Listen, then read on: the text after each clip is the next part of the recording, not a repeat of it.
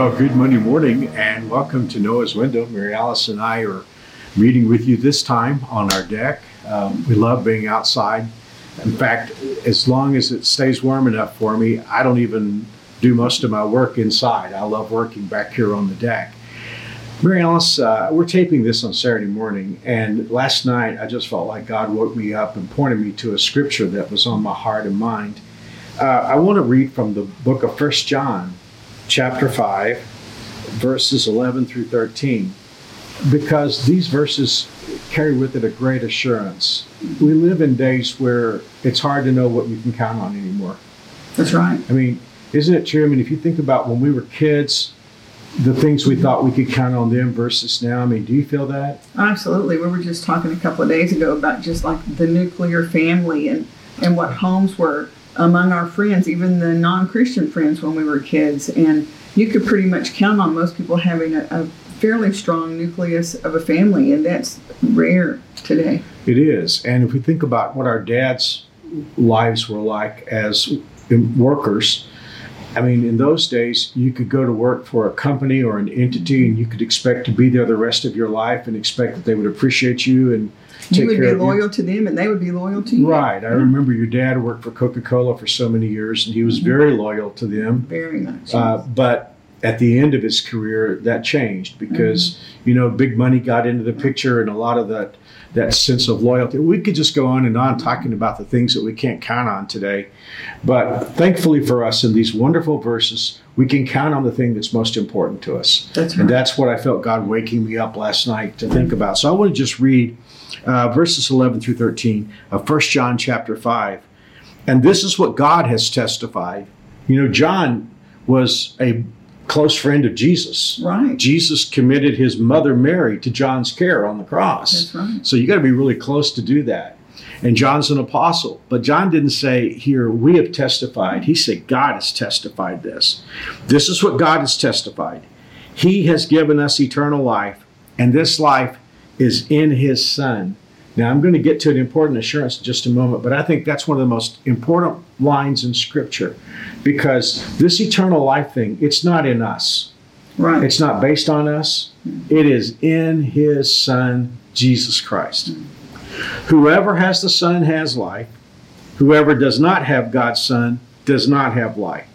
And then this all-important verse, I have written this to you who believe in the name of the Son of God, that you may know that you have eternal life. Isn't this an enormous assurance? Absolutely. And attainable to anyone who will believe.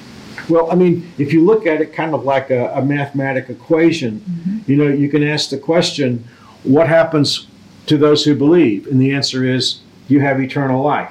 Or you can work it backward and say, who has eternal life? And the answer comes back, those who believe.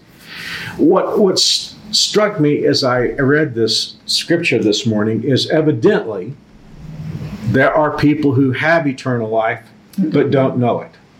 Because John said, I've written this to you who believe on the name of the Son of God, that you may know that you have eternal life. So evidently there were people who are saved. This is true, when John's writing this, it's about AD 90. It's only about 60 years after Jesus was on the earth. And yet there were people that had eternal life. They did believe on Jesus, and yet they were afraid that perhaps they might not have it. And we know the source of that is Satan raising doubts. But what a shame. It reminds me of that old story you used to tell about the guy going across the frozen water. Can you tell that story?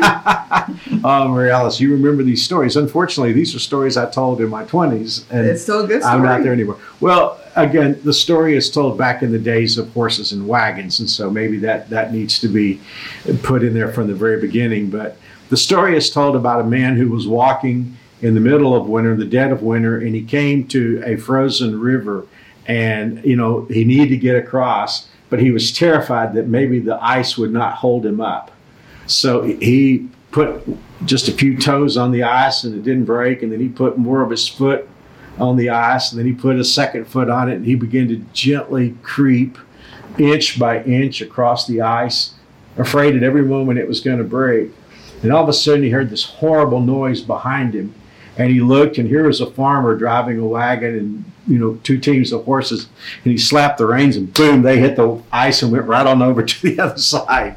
And that's why they both made it to the other side. They both made it to the other side. One made it fearful the whole way, and the other one was confident. And, that's right. And this is the thing that we're being told here. So we can be confident. We can be like that farmer driving his team. Well, I think there are reasons why people doubt their salvation. And one reason would be because we are such sinners, and we know we're such sinners. And yet it's important to recognize that the eternal life is not in us. Right. It's not based on us. And that goes back to what John was saying. He was saying this is about who God says Jesus is, and the fact that he really is who God says he is. It's all about him. You think about how strong this scripture is. The testimony is from God, not from man. And the life is in God, Jesus Christ, God's Son.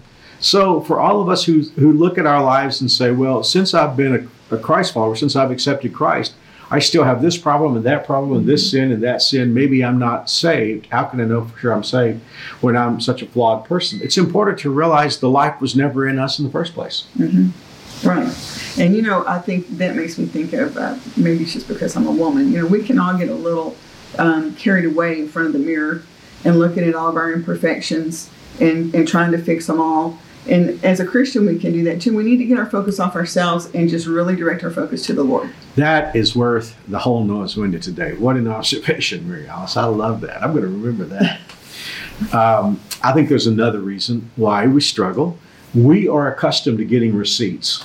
When we have a transaction, we're accustomed to having a receipt that we can go back and check or put in our file. And if somebody says, well, this didn't happen, this didn't occur. Oh, yeah, I've got the receipt. Or looking at we want a warranty. We want some kind of we want insurance. I think this is one of the things that drives the rituals in religion. Because I think when people, when they get involved in the rituals of religion, it's almost like they get a receipt, some kind of tangible receipt.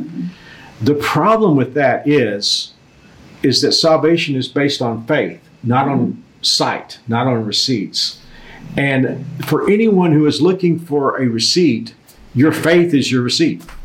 Well, and we could go down the road here, but we know the scripture tells us that we have the Holy Spirit, and the Holy Spirit is our receipt in a way. He's our earnest, the down payment on what's in the future. But in our spirit, the Holy Spirit bears witness with our spirit. I think God's presence in our life and watching him work in our life, that's validation as well. It is. And I think that's a validation that a lot of Christians know is there but don't always recognize it. Because when I've talked to a Christian who is struggling with assurance of salvation, and I've asked this question, do you feel that God has ever been working in your life?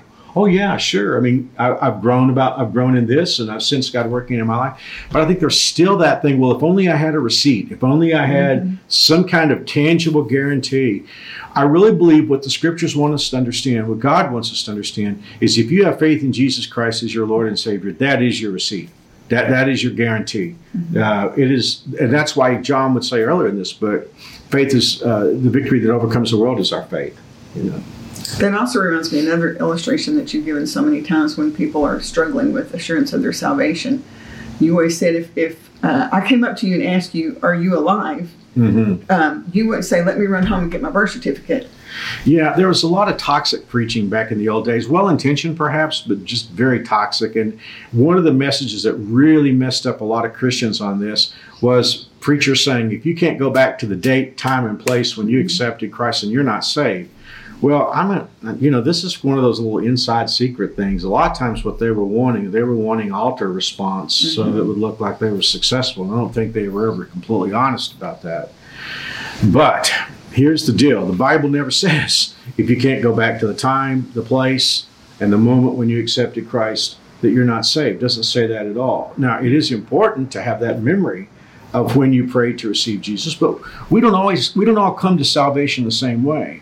I think there are a lot of people who are saved when they're adults and maybe they've gone down a lot of wrong road, bad road. We hear these testimonies, and salvation was like a light switch. It just came at a single moment. But for others, the light is more like the dawn. It's more like the sunrise. It was much more gradual, and they can't go back to a specific moment.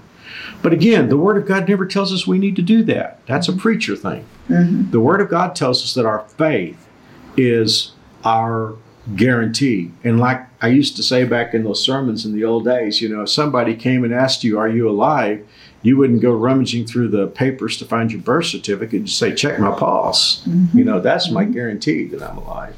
So if a person's struggling with that today, what would you say to them?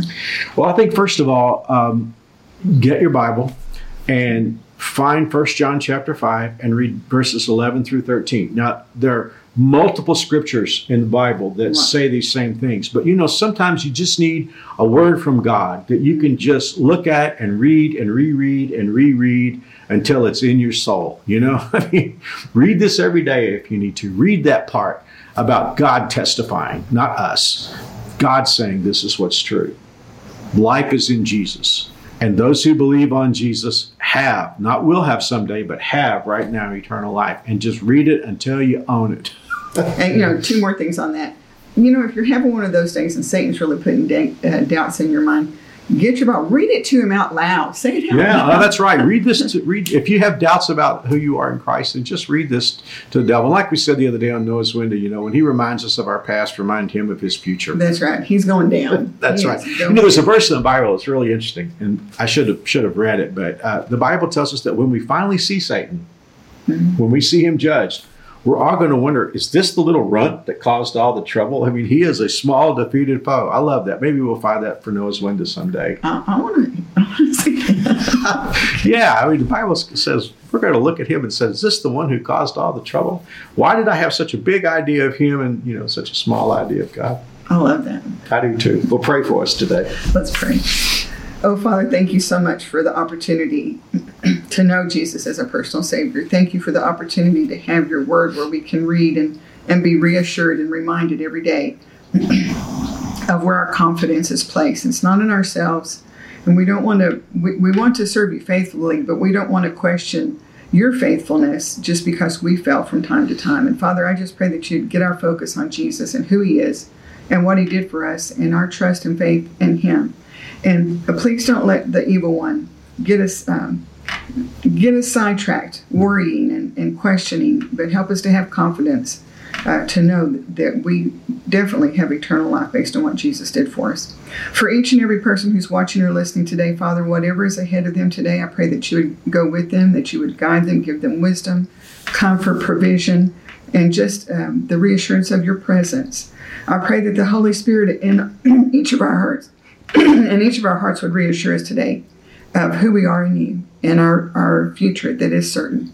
And we're going to give you all the praise and the honor and the glory. We ask this in Jesus' name. Amen. Well, thanks for joining us today on Noah's Window. God willing, Mary Alice, we'll be back tomorrow with another edition. Yes, we will. So God bless. We'll see you soon. Thanks for joining us on our deck today.